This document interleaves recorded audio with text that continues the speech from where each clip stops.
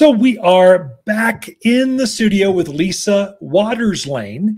She comes each week and just shares garden questions. What are other gardeners thinking about? What are they sharing? What are they asking? What are we seeing?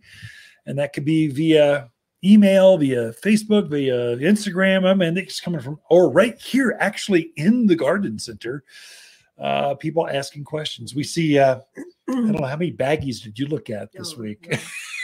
I mean, people bring in Ziploc baggies full of bugs, death, which we appreciate. I'm glad you sealed it so we don't spread it to all the other garden, all the other plants here. I get really nervous when I just see a twig coming in. It's covered in scale, covered in mildew, covered in.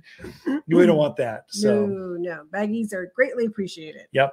And actually bringing in a sample is hugely useful, because sometimes when people describe things, those words, we all get mixed up in words, meanings. And so to have a sample in front of your face and we can look at it under a little microscope, it's very helpful. Is the microscope working now? Did you get that figured out? Oh, good.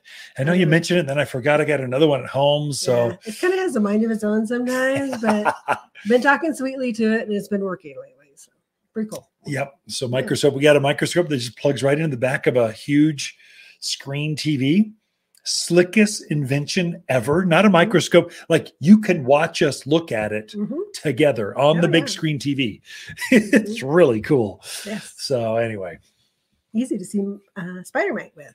And which is, I've been seeing a lot of spider mite out there. 'Tis the season. So if you, especially some plants spider mites love junipers. Yeah. They love the little Alberta spruce. When there's certain things that they really love. Ivy is another one. So I kind of walked the neighborhoods, and I walked by this one house, and I went, "Oh my gosh!" You knock on the door and go, "Hey, you've got spider mite." Get out of here! I don't got spiders. And the thing is, it's starting to really kill off part of their juniper. So it's something, go out in your yard and peruse a little bit. So spider mites are that real fine webbing. Kind of looks like it has specks in it, or sometimes it can look dusty. But it is definitely something you want to get on top of right away.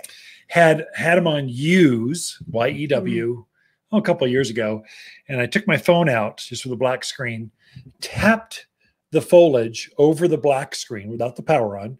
And if you see dust crawling around the screen, you've got spider mites. And it's not just one. You'll see like the screen is covered with dust crawling around. And they've got a scarifying mouth part. So they kind of scrape the tissue off by the bazillions till the plant starts to lose its tissue, and it can no longer create photosynthesis. And so it can no longer take in nutrients from the sun, and the plant dies. It succumbs. You can literally kill this thing you can hardly see can literally kill the plant. So be aware of it. That's our public service announcement. Danger, Will Robinson, danger. But we do have other questions. Our first question is from Kurt in Prescott. He's got a new neighbor that now he's looking from his kitchen window into their bathroom window. And he wants to block that. He's up on a ridge line where the wind blows and blows and blows. So he needs something tough that can get fairly tall, 6 to 8 feet, and take that wind and the abuse. So is that Kurt with a C or Kurt with a K? Sorry. Didn't mean to choke you up there. Sorry. Allergies still going on. Okay. So Kurt, yes, you need to be careful. These are ridge lines. You need plants that can take the wind. And I'm sure what you didn't say was you got great views and no soil. So it seems like those ridge lines, all the soil kind of settles and runs. So you got rocks or soils in between the boulders. We almost make little pockets for plants to go into. There are certain plants are going to love that. Some are going to hate that. What to look at? So a window's typically, 6 to 8 feet up off the ground. So it sounds like Kurt's wanting something 6 to 8 feet, maybe taller, and it's a neighbor, so it's a side yard. So I'm doing some assumptions. Kurt, take a picture, bring it in. We can do so much more with that. But anyway, we look at so many things. We could probably help you with that. Look at number one seller, red-tipped Photinia. There's one called Red Rocket. Was that the name? Red Dynamite. Red Dynamite. Dynamo. Red Dynamo. red tip Photinia. It gets up about head high, a little bit taller, thick as can be. We shear it or hedge it quite often, and it's quite handsome. Mm-hmm. Another one, if it's a side yard and you've got a fence, you just need something to crawl up it, you could look at vines. So we use that often on side yards. So honeysuckle, Virginia creeper. There's so many. What's the one with the red flower? Trumpet vine. There's a bunch of them. They'll grow up to the top of the wall and about 2 feet above. So you can kind of picture how far that's going to go up there. And vines are very strong, especially the native ones, at taking our wind and our sun. I would say the one that I like the most, just my personal, I like silverberry or Ellie agnes. It's a native plant. It's an evergreen, gets up well above head high, width-wise, but it's as tall as red tip Photinia, but way stronger. It doesn't get the disease. Animals don't eat on it. It's stronger. And once it gets up to size, you don't have to water it again ever. No care. So Ellie agnes or silverberry is the native one.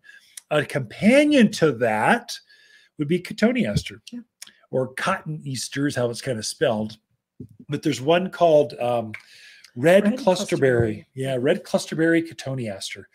Very fast grower. It might be too big for a side yard. That's one, take a picture. It helps us a lot to get you the right. When we look at a picture, we're looking at what else is growing there. So companion plants. We're looking at shadowing because now it's north, south, east, west. And then we might ask you what neighborhood you live in because we know the soils, what kind of soil Southview has as opposed to, Quailwood. We'll just kind of know all that. And so we might help you with that so we can get the right plant in the right spot. Like red clusterberry cotoneaster, tremendous plant, fast growth, white flowers in spring, red flowers through the winter. Red berries. Oh, right. Yeah. Red berries through the winter. Quite striking. It is. What do you think of junipers? What of a Spartan juniper? Which sure. Or even your blue arrows. They're narrow but tall. Looks quite striking down that in between you and your neighbor looking in. So we can help you with privacy. That's one you probably, instead of just winging it, you probably need to know more. Hey, Doc, I stubbed my toe. Do you know what's wrong? Well, no, I can't tell you. Hey, Doc, I need new hair implants. Well, let's see what color it is. Let's see more. It's a bad analogy. We won't go down that path anymore. So anyway, what else you got? Don't make me laugh. It's not good. All right.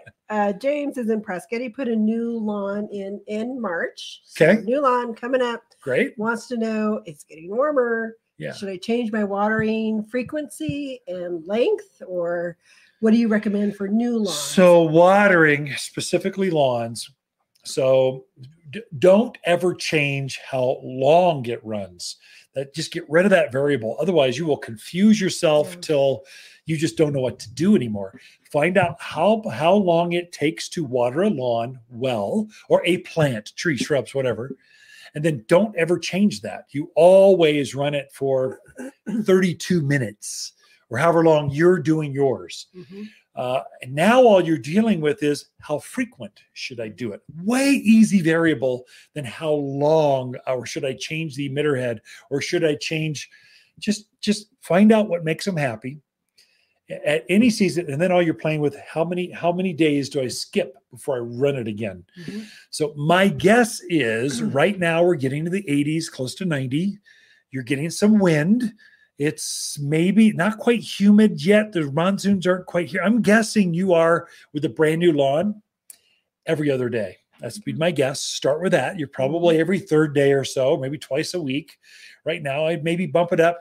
Take one day out of in between those water cycles and start with that. The great thing is lawns are really good at talking to you. They start to lay down. You walk on them. You can see your feet.